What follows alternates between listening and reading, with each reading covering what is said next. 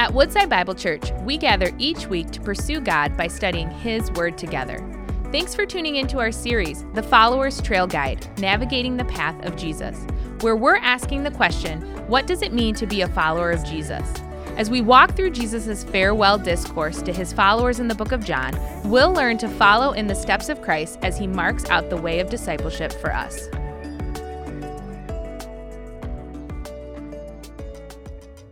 So this week marks the halfway point of the season for the National Football League.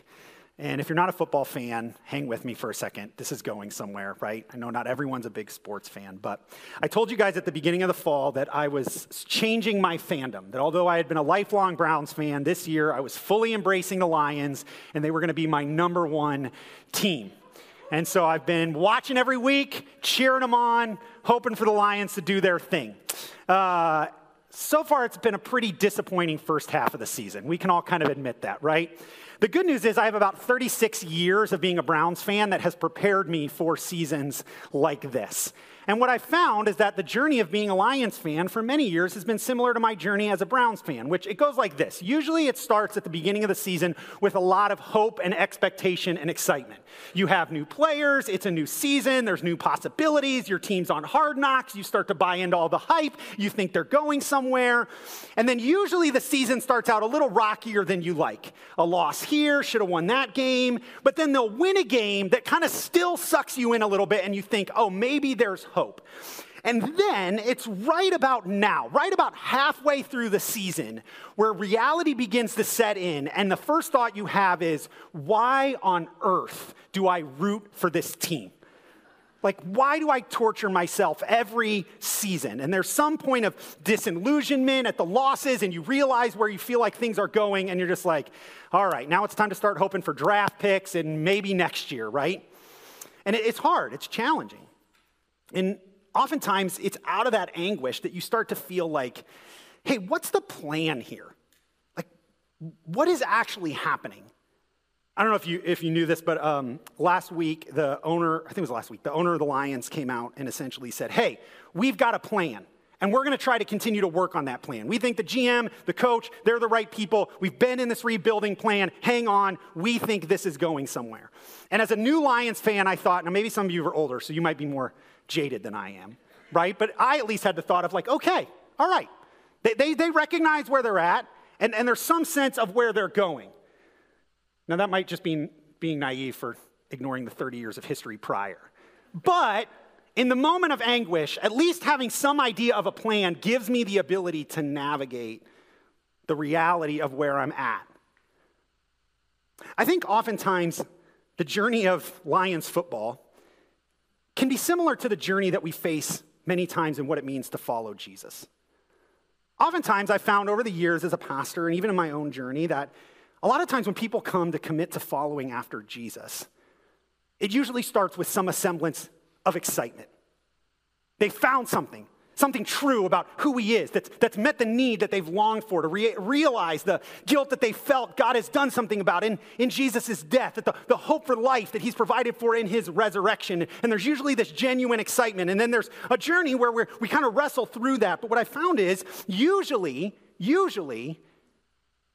we hit a moment where things don't quite go the way that we were expecting, where the seasons of our life take a turn that we didn't anticipate, where we face something and where we think, wait, hold on, I didn't think this is what I was signing up for. And usually in that moment, we have what's going on here, God? What sort of team am I on? What is this all about? And there's usually a period, on not just one, sometimes multiple times, where we feel and face a kind of perplexing disillusionment. And kind of wonder, God, what's the plan? Where are we going? Where's this thing all headed? If you've ever felt like that, you're in good company. Because Jesus' first followers actually felt like that too. We've been in this series that we've called the Follower's Trail Guide, where we've been studying through Jesus' last teaching with his disciples before his death, resurrection, and ascension. And in this series of teachings Jesus gives to his disciples, he's preparing them for what life will look like when he ascends on the other side of his death and resurrection to be with his Father, and they will be left to continue his mission on the earth. And Jesus has been talking about the comfort that he's going to bring, but he's also been talking about the challenges that they're going to face. And as he does that, the disciples start to hit a period of disillusionment. You see, their journey of following Jesus had started off with a lot of excitement as well. They thought they found the one, the Messiah, the one God promised, who was going to come and redeem his people and establish his kingdom and overthrow Rome and finally bring God's people into all that he promised. And at first, that journey started off with some excitement. There was some challenge and rejection by the culture, but there was also all these high moments where Jesus is healing people and casting out demons and teaching them deeper truths of God's word. But he also keeps talking about this reality that he's going to die and rise again, and he's going to leave them. And that wasn't part of their plan. That wasn't how they saw things playing out. And so at some point, they start to get disillusioned and curious. They start to face some of the challenge. But the good news is Jesus recognizes where they're at. And this morning, we're going to look at a passage where Jesus actually helps the disciples in a moment of perplexing disillusionment to see that God actually does have a plan. It might be different than they thought, but it is going somewhere. Look again with me at the text in John chapter 16. Remember, in the verses leading up to what we're going to look at today, Jesus had spent time reminding his disciples of the reality of the Holy Spirit that was going to be given to them as a resource in the work that he was calling them to. But in verse 16, he turns his attention to a new topic. He kind of opens with a little bit of a vague phrase, a little while and you will see me no longer, and again a little while and you will see me. Now Jesus, and on the other side for where we're at, we kind of understand a little bit of what Jesus is referencing here. He has kind of a double-fold meaning in this phrase. On one hand, Jesus is immediately referencing to his disciples the reality of what's going to take place in his death and resurrection. He's essentially telling them, hey, just so you know, in a little bit I'm going to die. I'm going to be gone. Like I'm going to be hung on a cross, buried in a grave, and you're not going to know what's going on. But a little while after that, I'm going to return. Now, Jesus has already been teaching his disciples about this for 3 years. He's had moments where he's referenced his death and resurrection, and he's reminding them of that here again, that this is what's going to come. But Jesus is also using this as an opportunity to remember to train them for their life on the other side of his ascension, because he knows there's also going to become a period where he's going to be absent. He'll be present by the Spirit, but physically absent, and the disciples will be awaiting for his return to reestablish his kingdom. And so Jesus is preparing them, in a sense, for both in this statement. But the problem is the disciples don't get that reality at all. Right? They respond. So some of his disciples said to another, what's this he says to us? A little while, you won't see me again. Again, a little while, you will see. And because I'm going to the Father, what is that all about? What does he mean by a little while? We don't know what he's talking about. See, what the disciples face in these first few verses is what I call the perplexing nature of God's plan. Jesus is trying to give them some insight, but he's not giving them the totality. And it's perplexing to them. It's confusing to them. They don't get it. What do you mean? Like, where's this all headed? I don't understand what the plan is here. This isn't what I signed up for. The disciples don't have a category for what Jesus is saying. New Testament scholar D.A. Carson says this about the disciples in this passage. He says, the disciples still have no category to allow them to make sense of a Messiah who would die, rise from the dead, and abandon his people in favor of another counselor. That wasn't the plan they thought they were signing up for. They thought political victory. They thought Rome overthrown. They thought Israel reestablished. Death, resurrection, leaving us, another counselor. I don't have a category in my brain for that. Maybe you felt like that. Maybe you had a sense where you thought, this is where I thought God's plan was for my life. This is where I thought things were headed. And suddenly it shifted and you're going, whoa, I don't have a category for a God like that. Maybe you face a season of incredible suffering. But all along you had believed, no, God's people don't face that kind of stuff. That's not what happens if you really follow Jesus. And suddenly you're left in a season where you're going, my life's falling apart. I didn't think this is how things would go. And so you face the perplexing nature of God's plan. I mean, I love their questions here. What's he saying? What does he mean? I don't get it. I don't know about you, but I've had those questions. And I know you have, because I've been a pastor and I've sat with enough of you to know in moments of your life where God's plan becomes perplexing, those are the questions you ask. Like, what is God actually saying here?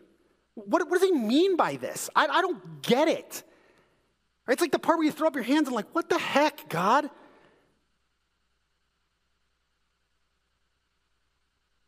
But look at Jesus' response in their perplexing moment. It gives me encouragement in the moments we face. Look at verse 19. Jesus knew that they wanted to ask them. Jesus knew. I love this moment. This is the moment for me where hope enters the passage. I love that we have a Savior and King who knows. He knows our questions. He knows our struggle. He knows when we face the perplexing moments and challenges of our life where we don't understand what's going on, that we're left in a place to say, God, I just don't understand. He knows. And he seeks to meet us in that place, just like he meets them here. He knows what their questions are. He knows what they're wrestling with. And so he steps into the moment to speak, to say, hey, I know this is challenging for you. I know you don't get it, but I have something to encourage you.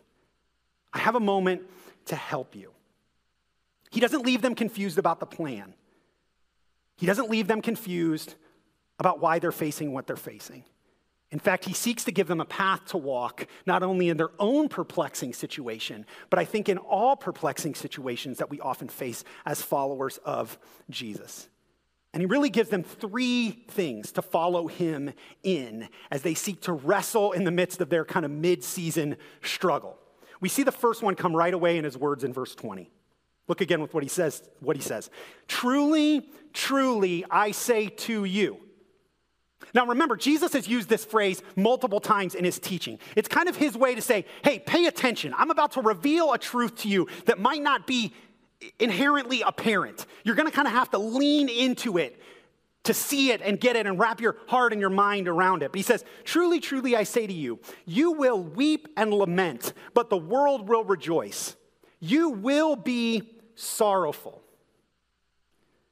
You see, the first thing I think Jesus invites us into in the kind of perplexing moments is that we're to follow him into perplexing sorrow. I mean, Jesus doesn't sugarcoat it for him. He doesn't start to say, oh, you're perplexed? Truly, I say to you, it's all going to be okay. He says, truly, truly, I say to you, you're going to weep and lament. Those words paired together give an emphasis on the external expressions of grief. Jesus is saying you're going to face moments in your life that are going to be so hard, so anguishing, that you're not even going to be able to keep that grief inside. It's going to pour out of you. Like, you ever had those moments in your life where you're just left sobbing and you don't even fully understand why, but the anguish is so deep you can't even keep it in? Jesus is like, hey, that's what's going to come.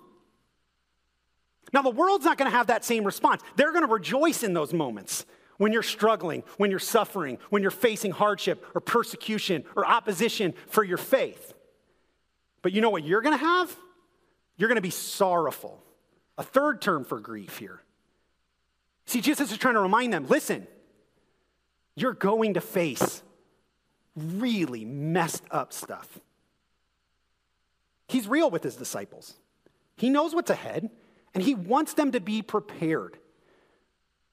The reality of pain and suffering is and will be the experience of all who follow Jesus. None of us escape it in the brokenness of the world. None of us get through life without escaping sorrow, grief, pain, suffering, unexpected moments where the plan doesn't go the way that we thought it would. The path of following Jesus, the path that leads to life, remember he says, I am the way, the truth, and the life. That path also has tremendous moments of sorrow and tremendous moments of suffering. Brothers and sisters, don't let anyone ever fool you into thinking that the Christian life is just all happy, clappy, comfort, and ease. It is not. And I would never stand up here and promise you that if you follow Jesus, everything's just going to be hunky-dory and okay and easy. You will face hardship. That's the promise. And we have to be okay with that. We're going to see why in a minute. But I think it's important that what Jesus begins in the way he begins to minister to his disciples in their perplexity is saying, hey, don't be caught off guard by this. Because I think too often what happens when it comes to the areas of our life when we face sorrow and hardship is we want to avoid that. We want to escape. We want to get away from that as much as possible. And unfortunately, I think we've oftentimes created, or maybe not even intentionally, but we imbibe a culture that says hardship, suffering, leave those at the door. We're a happy people. In his book, Good News for Anxious Christians, author Philip Carey kind of highlights that reality that I think many of us probably feel at times when we enter into spaces of Christian community, whether on a gathering like this or with a life group or having lunch with a friend. He says this, under much of evangelical teaching, many Christians now feel that there must be something wrong with them if they're suffering. Instead of being comforted in their afflictions, they are made to feel guilty because their lives are not going well. It goes something like this. The Christian life is supposed to be an abundant life, a life of victory, so you can't go around telling people that it really hurts inside. People at church may not understand if you start talking as if your life was a failure. You're not really allowed to be sad at heart because everybody says Christians are supposed to have an inner joy deep in their hearts, which is always there beneath all the troubles of life. So it can't be that at the center of all your feelings is a great ball of hurt and suffering. Not if you're a Christian. And I think a lot of us feel that. We feel that reality, that it's not okay to not be okay. Which is why I think it's important that as Jesus ministers to his disciples in light of their own perplexity, the place he reminds them is there's going to be times where it's not going to be okay, where it's going to be hard, where suffering is going to come. But that's part of the path. So don't avoid it. Don't short circuit it. Don't try to get around it. We have to be the sort of people that cultivate a culture that is okay with grief and suffering. That's okay with when people say, I can't do this right now. My heart is just so heavy. I don't even know how to move forward. And to not just slap the Band-Aid on, say everything's okay, put a smile on your face, and let's all pretend. But to say, I see you in your pain. And Jesus sees you in your pain too. In fact, he knew that it would come. So don't run from it, but let's actually lean into it. Because as you're going to see, that's where God wants to minister the most. When we run from our pain, we actually miss the moments in which God does some of his most dynamic work in our pain. And that's where Jesus turns in his next statement. Hear it again in verse 20. Truly, truly, I say to you, you will weep and lament, but the world will rejoice. You will be sorrowful, but your sorrow will turn into joy. So notice the change here that comes, right? You will have sorrow, but your sorrow will turn into joy. So part of the path is sorrow, but the other part of the path is that in that sorrow, God works to transform it to abundant joy, and that we follow Jesus into abundant joy. But here's the thing I don't want you to miss, right? Because I think it's easy for us to skip over that. Notice the way it's laid out. Your sorrow will turn into joy. Not you will be joyful. That's not what he says. He doesn't say you'll be joyful. He says, no, your sorrow will actually be transformed in the path towards joy. That in the vein of Jesus, in following Jesus, he does a work in which he transforms our sorrow towards joy. Therefore, sorrow actually becomes part of the journey in which joy is experienced. This is why we can't short circuit the journey. You see, if we're uncomfortable with our sorrow, then we miss the opportunity for actual joy.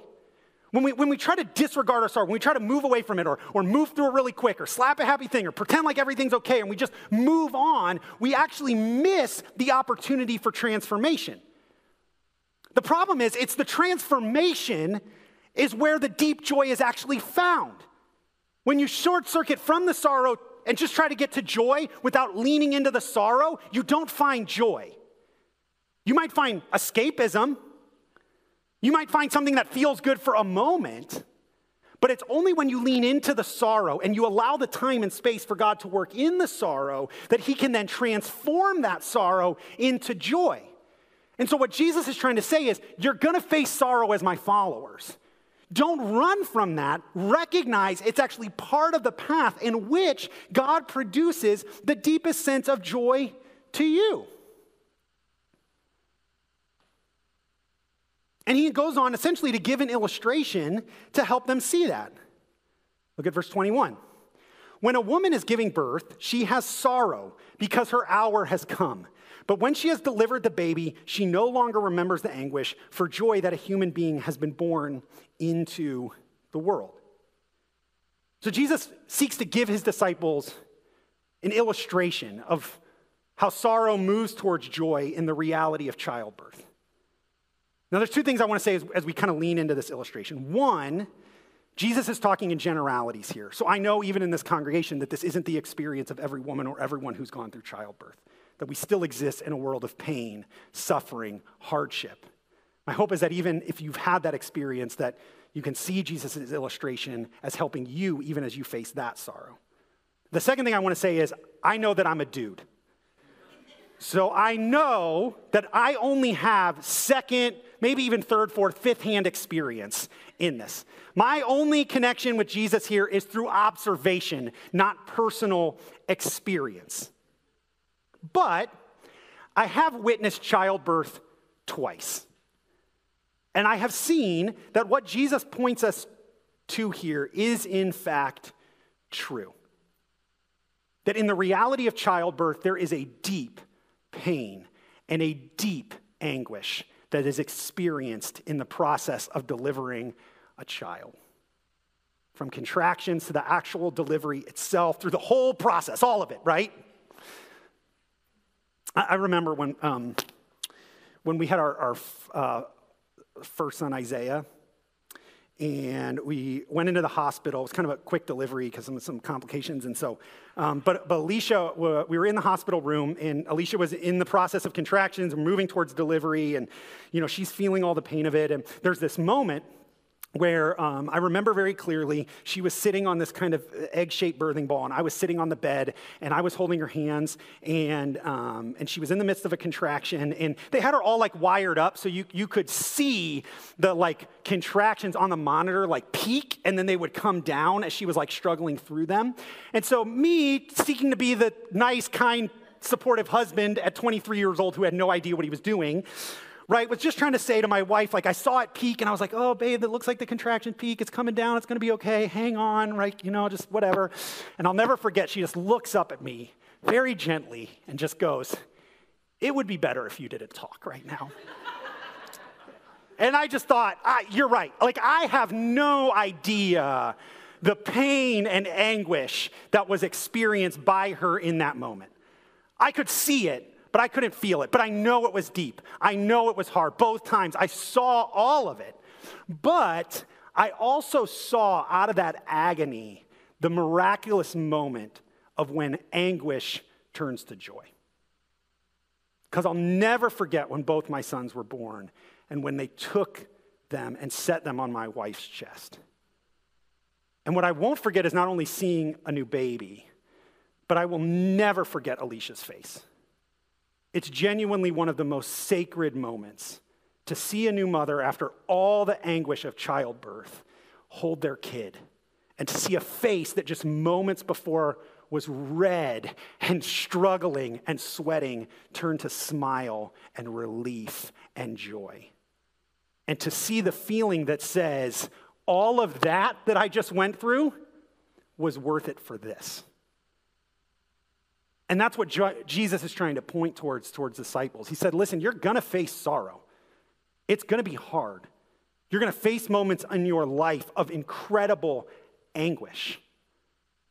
But that sorrow in me is actually going to be turned to such a deep joy that it will transform the sorrow into something even deeper and more eternal. I mean, that's his point in 22. So also, you have sorrow now, but I will see you again, and your hearts will rejoice, and no one will take your joy from you.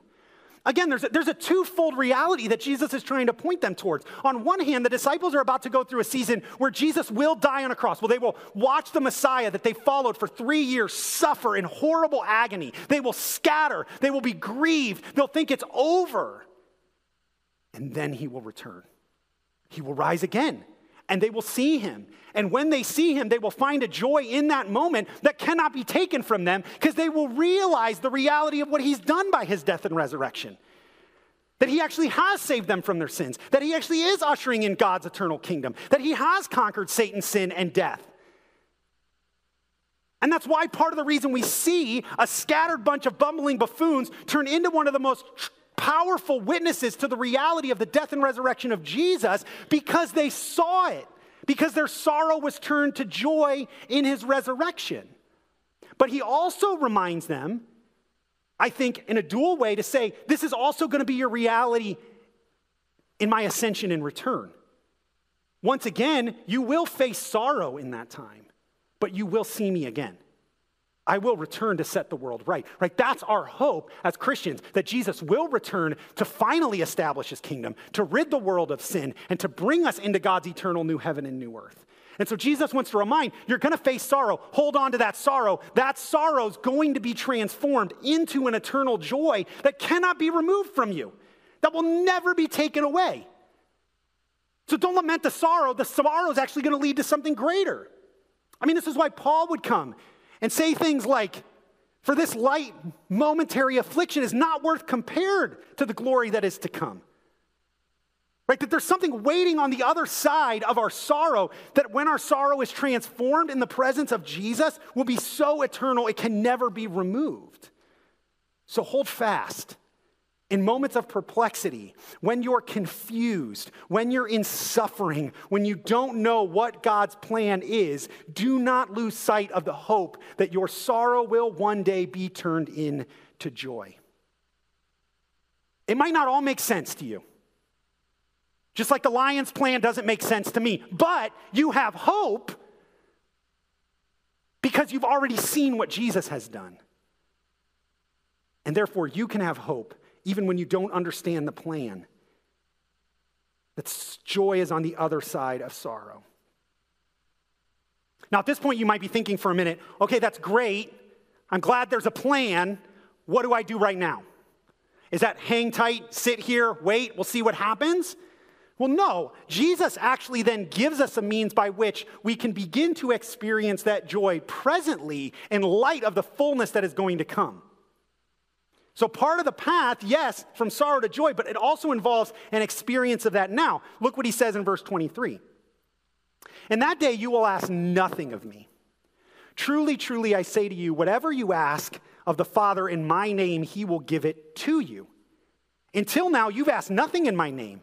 Ask and you will receive, look, that your joy may be full. Jesus gives us another truly, truly statement here. And this time, it's in relationship to the disciples and the Father. Here he gives them a promise to hold on to in the midst of their perplexity. As he's called them to follow him in perplexing sorrow and abundant joy, now he calls them to follow him into confident boldness, into stepping towards the Father in a way that they can begin to experience joy in the present, in part in anticipation of what will come in full. What Jesus gives them here is a promise in prayer. It's a promise that he's been giving them throughout his teaching. That if they ask anything in his name, he will do it. That he will respond to their prayer. That their joy may be complete. That God might minister and work to them. He says, ask of the Father, and he will give it to you. This is what I'm opening to you. Now, he gives a parameter. Ask in my name. That's not just slapping in the name of Jesus at the end of a prayer. That means stepping towards God in his reality, in relationship to him, in covenant to him. But what he wants you to see is that as you come in my name, you have access to the Father. And that the Father will hear you and will respond and give you, and you will receive. And as that happens, you will taste joy, despite the perplexities of your life.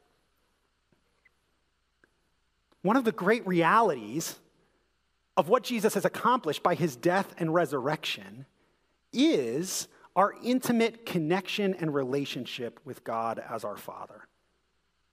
That though we were separated from God because of our sin, Jesus died for our sin so that we could be reunited with him.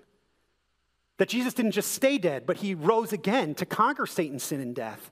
And then he ascended and sent his Spirit so he might be present with us continually, that we might know the presence of God with us. This is what Jesus just showed in the passage before. And so here he reminds them in their midst of perplexity, listen, your sorrow will turn to joy, but one of the things that you can do to lean into that reality is to ask and go before the Father.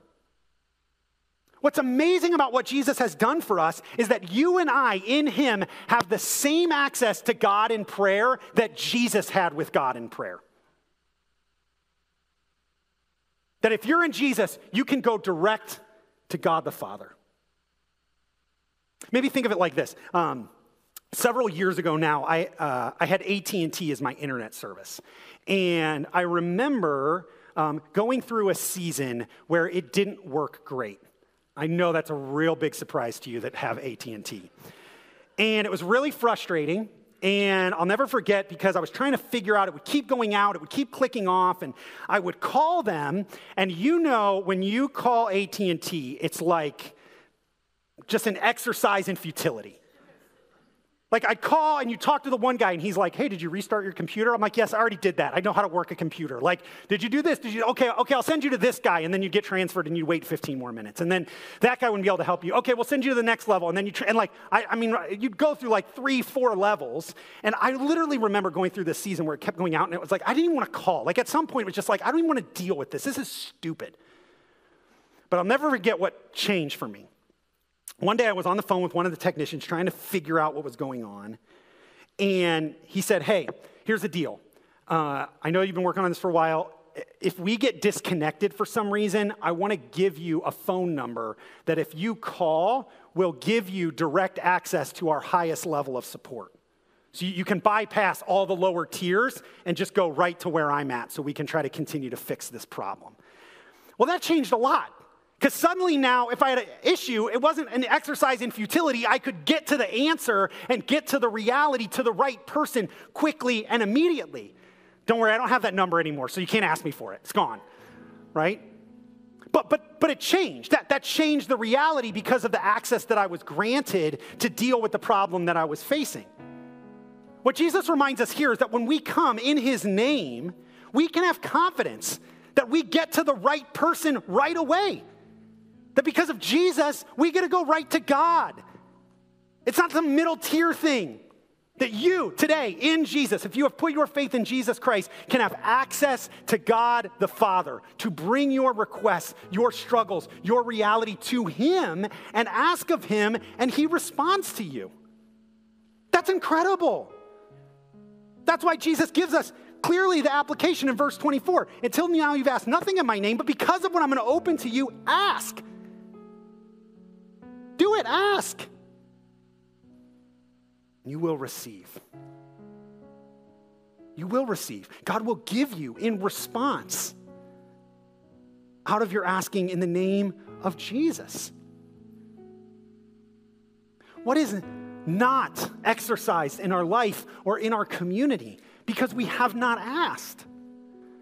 James says it in James 4, you have not because you ask not. If Jesus has made an access available to the Father, then our response should be, let's go to the Father with everything. Let's pray and seek God. And I know some of you are facing some hard situations and challenges in life. Have you taken time to just ask God? To ask what you desire, to ask what you need. Have you set yourself in his reality and gone before him? Or have you done that for others? The access we have to the Father should lead us into a place of constantly asking so that we might receive what God longs to give. Andrew Murray, who was a pastor in South Africa in the 19th century, in his book, With Christ in the School of Prayer, which I think might be the greatest book on prayer outside of Scripture I've ever read. So if you're looking to grow in your prayer life, I'd highly recommend this. He has some great words and encouragement in his reflection on this passage. He says this, disciples of Jesus, let the lessons of this day enter deep into your hearts. The Master says, only pray in my name. Whatsoever you ask will be given. Heaven is set open to you. The treasures and powers of the world of spirit are placed at your disposal on behalf of men and women around you. Oh, come and let us learn to pray in the name of Jesus. As to the disciples, he says to us, until now, you have not asked in my name. Ask, and you shall receive. Let each disciple of Jesus seek to avail himself of the rights of his royal priesthood and use the power placed at his disposal for his circle and his work. Let Christians awake and hear the message. Your prayer can obtain what otherwise will be withheld, can accomplish what otherwise remains undone. Oh, awake and use the name of Jesus to open the treasures of heaven for this perishing world. Learn as servants of the King to use his name. Whatsoever you shall ask in my name, that will I do. God will answer. So seek and ask. Why? Jesus gives us then the point at the end of it all, that your joy may be full. See, what Jesus reminds us as he calls us into following him is that the way of Jesus ultimately leads to the fullness of joy. Sorrow will be transformed to joy, and that in prayer, even now, we can begin to experience joy as we ask and receive from the Father. I can give you testimony to this, not because I'm some super Christian, not because I have some great prayer life, not any of that.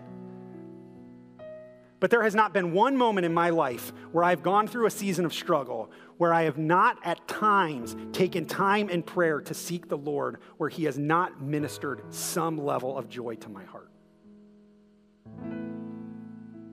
That when I genuinely come before God, when I sit in his presence, when I wait upon him, that he brings joy. Doesn't mean everything just gets okay all of a sudden. Doesn't mean all the circumstances are fixed. Doesn't mean there isn't pain there. But suddenly I find a joy in my heart. Because in the presence of God is the fullness of joy. And you can taste that now in Jesus Christ. And when your faith is in him, when you come before the Father in him, you can begin to experience joy in the midst of perplexing sorrow that will one day be transformed for eternal joy for forever. That's the hope we have in Christ in life and in death. That's what we look forward towards. So let's fix our eyes on Christ, because that's the path he walked. Because it was for the joy set before him that he endured the cross. Hebrews 12:2 reminds us. So that you can enjoy the cross you have to bear to experience the joy that he's won for you. So let's follow him. Thank you for joining us as we study God's Word together. We would love to hear how God is moving in your heart and get you connected into the Woodside Bible Church family. Head to woodsidebible.org/connect to introduce yourself to us today.